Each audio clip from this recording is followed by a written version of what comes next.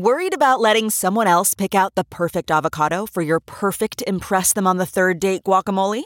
Well, good thing Instacart shoppers are as picky as you are. They find ripe avocados like it's their guac on the line. They are milk expiration date detectives. They bag eggs like the 12 precious pieces of cargo they are. So let Instacart shoppers overthink your groceries so that you can overthink what you'll wear on that third date. Download the Instacart app today to get free delivery on your first 3 orders, while supplies last. Minimum $10 per order. Additional terms apply. Hello, everybody, and welcome to the Great America Show. I'm Lou Dobbs, wishing you a very happy new year. 2022 is coming to an end with greater speed than we might have imagined. For a while there, 2022 was a bit of a drag. I'd say right after the disappointing midterm elections, it was deeply disappointing. It took a week for all of us, I suspect, all of us America Firsters and MAGA supporters, to collect ourselves and ready ourselves for the long March battle that faces us. The Marxist Dems are reveling in their victories, and there's no sense whatsoever in the rest of us spending our time calling them out for their lies, their bad faith, and even worse, their criminal efforts to destroy the nation. They're advancing their agenda, and we're doing too little to slow them, to stop them. And that has to change, and change in the new year.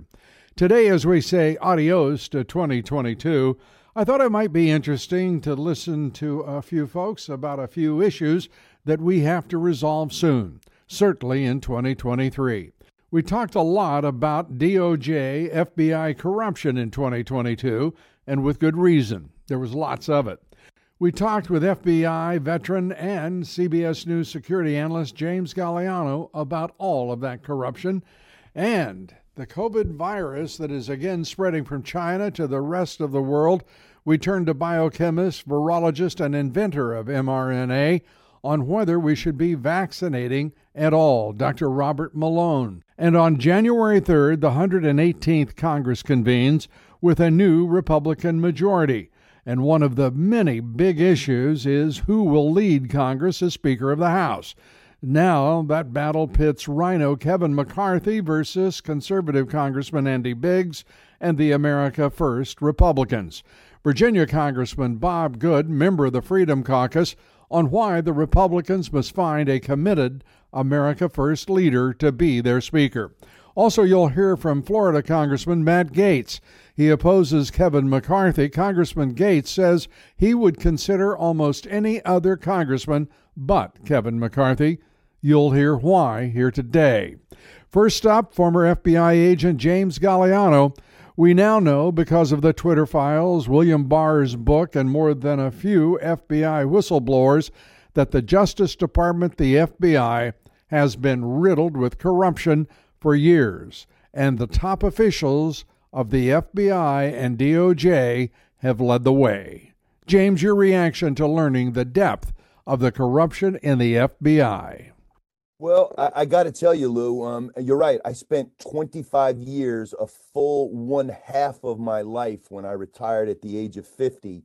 And I love the organization. I continue to love it. I believe the core tenets of it, fidelity, bravery, and integrity, still resonate, and they still mean something to the vast majority of agents that work there.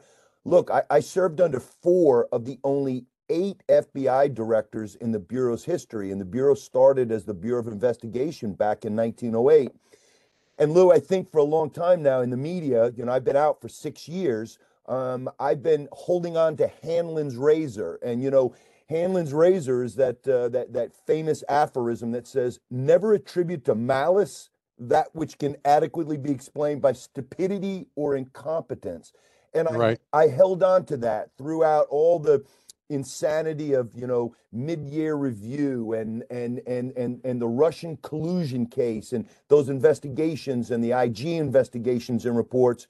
But I'll tell you, Lou, I mean, corruption is a strong word, but I struggle now not to sense there to be the pervasion of partisanship in an agency that needs to remain non-political, apolitical, nonpartisan.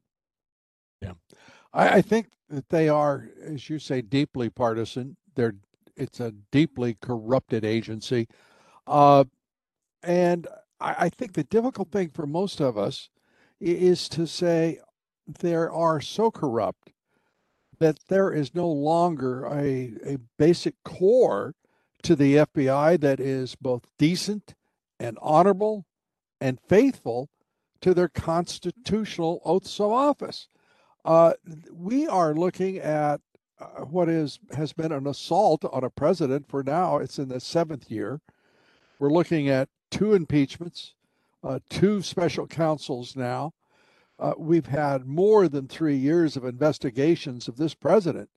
And frankly, the only wrongdoing that's been uncovered is the straight out lies of four successive directors of the FBI and a large number of FBI agents and Department of Justice officials who are clearly politically corrupt. The American people right now, I truly believe, are in something of a state of shock at what we are now coming to terms with.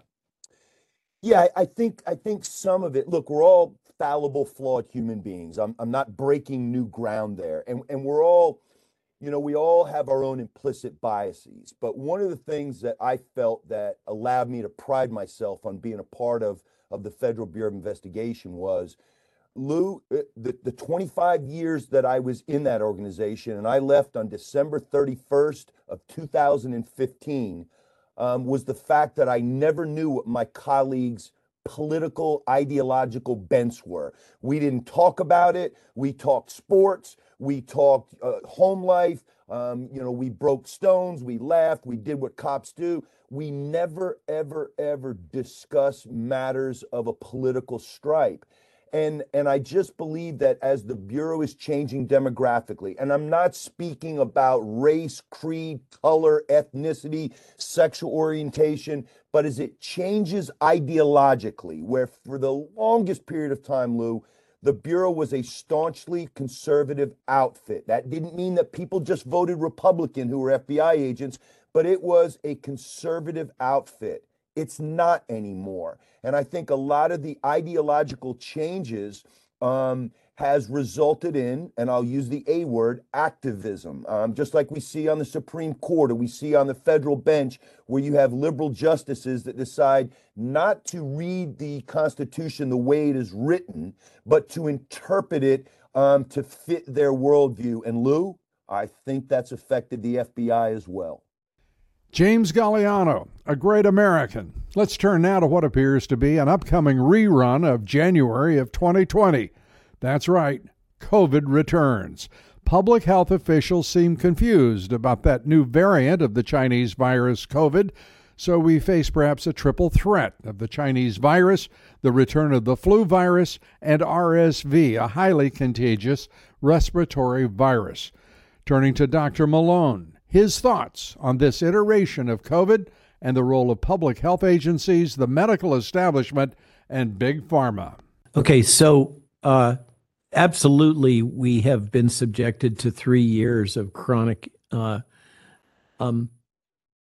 fear porn and information warfare to serve a variety of interests. It's hard to disambiguate exactly what they are. Long ago, it seems like forever, I had mentioned in various podcasts that the general arc of what happens when a new pathogen, especially a viral pathogen, especially a RNA respiratory virus pathogen, enters the global human population. And the tendency is when it jumps from another species or from a laboratory, so it's a novel pathogen, it enters the human population. In general, what happens is that it will go through an evolutionary process fairly rapidly and typically become less pathogenic and more highly infectious. And the alternative hypothesis has been that Geert Vanden Bossche has promoted appropriately. I'm not criticizing him in any way, but there's always the risk in virology and public health that a virus could take a different path and evolve to become more pathogenic. The good news is that it looks like this thing is on track as I had originally hoped it would be. And we are getting agents which are more highly infectious and less pathogenic. So we absolutely have clear indications that the virus has evolved to escape the immune response elicited by the vaccine products. And I hesitate to call them vaccines, whatever we want to call them, the jabs. And it also has evaded virtually all of the monoclonal antibody products that were generated here in the United States for the American population. And those have all been basically withdrawn because they're no longer effective. Wow. So that teaches us a lot about monoclonal antibodies and respiratory viruses. But I think that it's, the administration has yet again spun up another kind of dark winter, ominous foreboding storyline. Go get your vaccines, etc. Remember that they've appropriated, without congressional authorization, they have essentially reappropriated HHS funds to the tune of about $475 million to promote the bivalent vaccines, which, depending on which study you look at, only 11 to 14% of the population have accepted. And they're very frustrated because we're not all willing sheep. And we think, so many of us are thinking for ourselves. Even Tony Fauci was on record during his, last pass at the DC press tour a couple weekends ago, expressing frustration that his opponents seem to be winning, as measured by the unwillingness of the population to take the products, particularly these bivalent boosters and the jabs for kids. So that's where it's at. I think we've now been through 2 dark winter forecasts from the President of the United States, particularly last year. As remember, he was predicting widespread death in the unvaccinated. I'm very glad that prediction did not come to pass. We all are. I hope he is glad too. That those dark warnings did not manifest. They may not have been politically useful that didn't happen, but I hope he's committed to the health of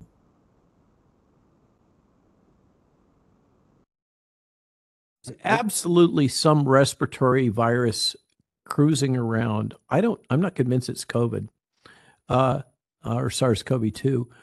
I picked it up in Mexico City. I've heard the cough all over the world as I've traveled. I heard it in Istanbul.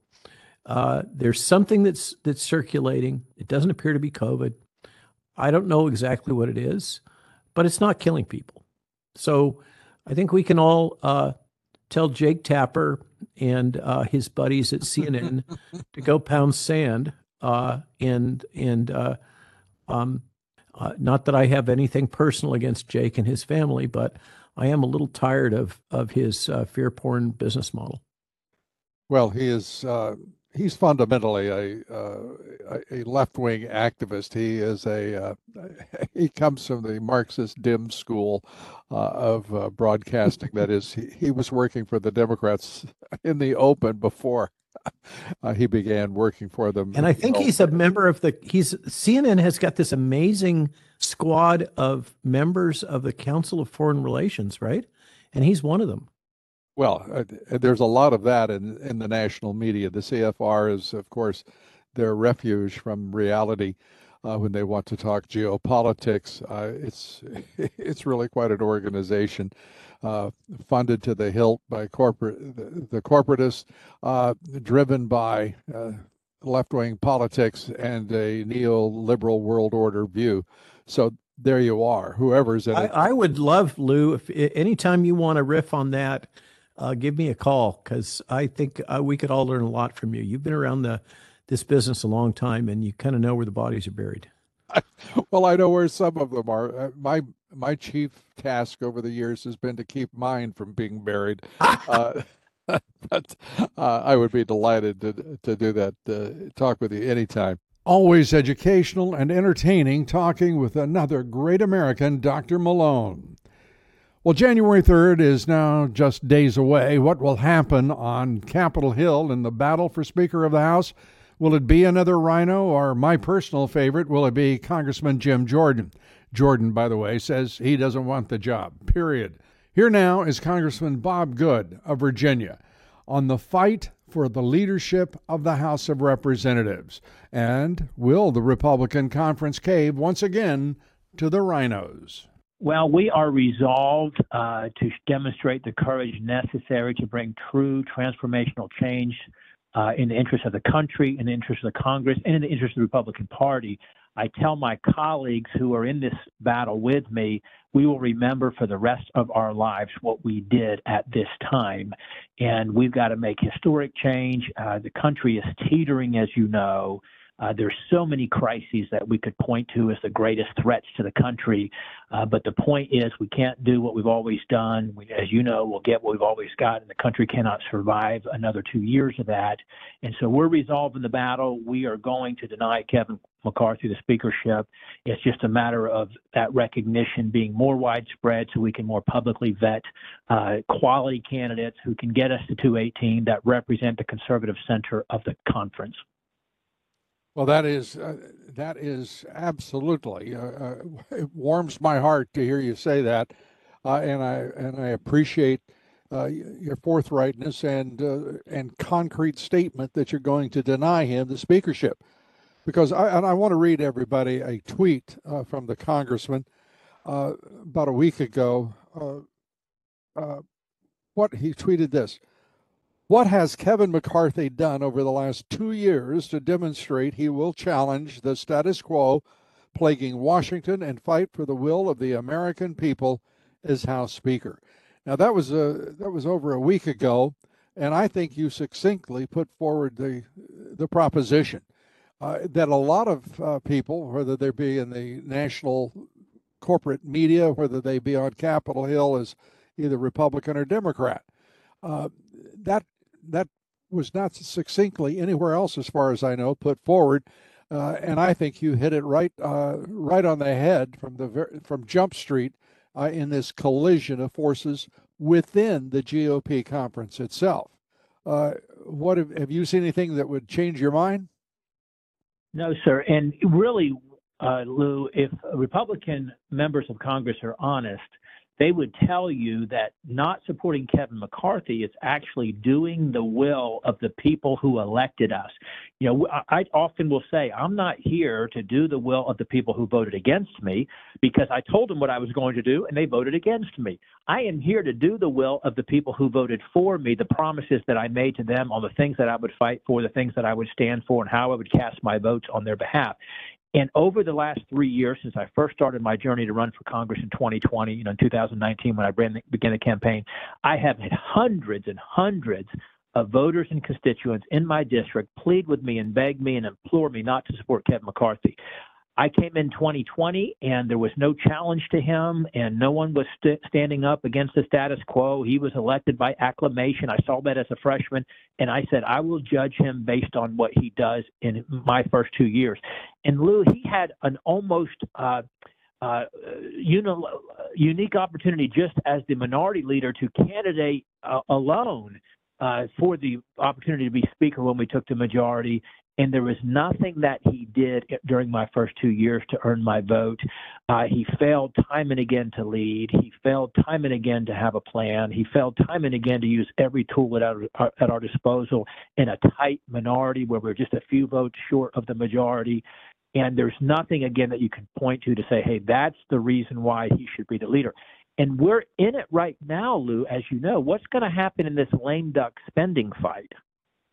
Near and dear to your heart. Get this better than anybody, but we're not seeing the demand now. The challenge to McConnell in the Senate that we in the House will provide no votes for this terrible spending package is going to try to get jammed down our throats, and that we're not going to give no bipartisan cover to these weak, feeble senators who want to give them the 60 votes they need. And that if they do this, we will fight them tooth and nail with everything we've got in the majority in 2013 and beyond if they do this to us and do this to the country, most importantly. He's got an opportunity in these 2 weeks to show the fight we haven't seen in 2 years. Well, he does have that opportunity, but instead what we're getting is a sort of an a la carte version of an agenda. Now he is promising, because he sees that you guys are, your spines are stiffening, and you are really now he understands, I believe, the dimension of the threat you pose to his dreams of the speakership. He's saying that, yes, we'll have subpoenas. We'll subpoena every one of those 51 intelligence veterans who will come before for the House. Now, my guess is he means that the House Intelligence Committee will send those subpoenas out, and then you will have a congressman chairing that committee that I personally don't believe is quite the right fellow for the job. And I'm talking about Congressman Michael Turner. He's a rhino. There is no doubt of it. He is not a man who when he had an opportunity to take charge of an investigation, chose not to. And I'm talking about with the CCP, China. He has disappointed me on numerous occasions. I'd like to get your thinking on that. Well, you're exactly right. And unfortunately, sadly, though, Lou, he is representative of the majority of the chairmen that we will have. In the short run, what this is about, it's not about a person or a personality. But yes, it is about, in the short run, this objective, this battle to get a better speaker for 2013 and 2014 for the next 2 years. But the bigger long-term picture is we're trying to break up the swamp cartel. And we're trying to strike a blow against a system, a Republican system, mind you, that's hostile to conservatives, that's hostile to our base of voters, and it's hostile to the input of regular members, where we can't almost conceive, Lou, that we would have chairmen of our committees that you would say, gosh, those are real fighters. Those are real champions of conservatism. Those are real change agents. You know, Jim Jordan, sadly, is the exception. And there's one or two others that are decent and okay. But really, the majority of the rankers that we have that are in line to become chairman are those who will disappoint you. They have played the game. They have navigated the swamp system. And that's what we're trying to do, is to deal a blow to a system that's frankly hostile to the very things that we all run on and the very things we campaign against when we're asking folks to send us to Washington to battle against the Biden-Schumer-Pelosi agenda. Bob Good, standing up for the American people and America First principles. And now, Congressman Matt Gaetz, patriot, proud supporter of America First. Congressman Gaetz, on where the contest for Speaker of the House will likely lead the Republicans come January 3rd. I think the American people know that Washington is broken, and we have a corrupt system that advances people through leadership based on their ability to launder special interest money from the PACs and the federal lobbyists into the coffers of members' campaigns. And I think we ought to raise our gaze and be better than that and do something other than maybe what Washington would expect of us. I think we need a fresh start. I think in a very slim majority, we're going to need a speaker with broad credibility across every aspect of the Republican conference. And we've got to find somebody who doesn't have 5 objectors. And at the end of the day, we're in a process of elimination exercise right now. I think there are 221 members of Congress out of the 222 I'd be open-minded to at least listen to and see if there's a vision to bring us together and to win against the Democrats. Because what I recall out of Kevin McCarthy, when he was Paul Ryan's majority leader, and we actually had subpoena power, and Jim Jordan and Ron DeSantis and Mark Meadows and I were asking for it to expose a lot of these deep state lies before they manifested into what we see today. Kevin McCarthy sat on his hands. He wasn't an advocate for strenuous oversight. He was right there to do the bidding of Paul Ryan. And I just don't think that he has passed the leadership test in the time that he's served in these various roles. And I think if we had somebody new, we'd be far more effective. And I think there are a lot of people who agree with you. And what's really interesting to me is I've covered these leadership battles over the years and votes is that this is an outright threat against the conference. Kevin McCarthy saying, basically it'd be Armageddon and the Democrats would take over.